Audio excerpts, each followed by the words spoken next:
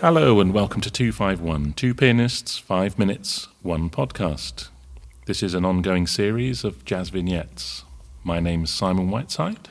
And my name's Nick Tomlin, and we have a Patreon page where we upload content, transcriptions we've done, which relate to the podcast, special episodes of the podcast. So you can search for that on Patreon 2-5-1.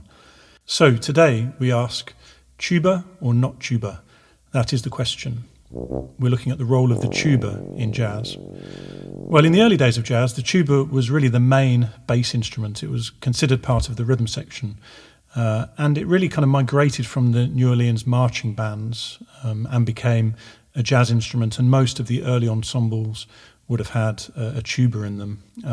And really the tuba's role in the early jazz ensembles, it was quite limited. It really just played the bass notes, the roots and the fifths, with a few little connecting phrases. It didn't really improvise at all. But there were some quite well-known tuba players.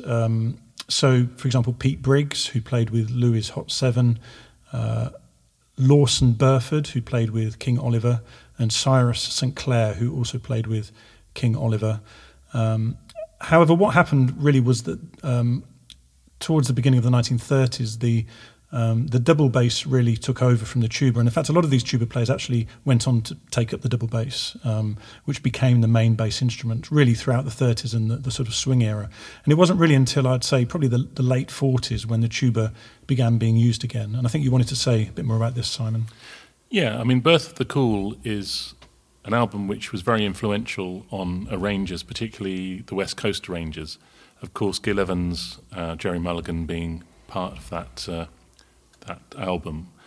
And the effect of that was to start up bands. Shorty Rogers used tuba, and in conjunction with French horn, in fact. And then Marty Paich Dectet, Gil Evans' his own ten-tet, all had tuba as an extra instrument, not as the bass instrument. They all had double bass as well. And you mentioned some people before. Red Callender was one of those people who moved from the tuba to the double bass, for example. And I think Bill Barber was very associated with, where he was associated with Claude Thornhill, and I think he might have been the bass player on the, we haven't double-checked this, but the Birth of the Cool sessions. But I think what happened was that it became a much more round orchestral type sound, which is certainly what the West Coast, it was that sort of slightly classical crossover thing. And there's some really interesting things in the Shorty Rogers thing I've been listening to recently. There's tuba, baritone sax, and arco double bass combining in an introduction to call, it's a very orchestral effect. But I think we need to also talk about the great tuba players from bebop onwards who had more of a role in improvising. Yeah, I mean, probably the first tuba player who sort of attempted to play bebop on the tuba was Ray Draper, who recorded an album in 1957 called Tuba Sounds, which actually featured people like Mal Waldron and Jackie McLean.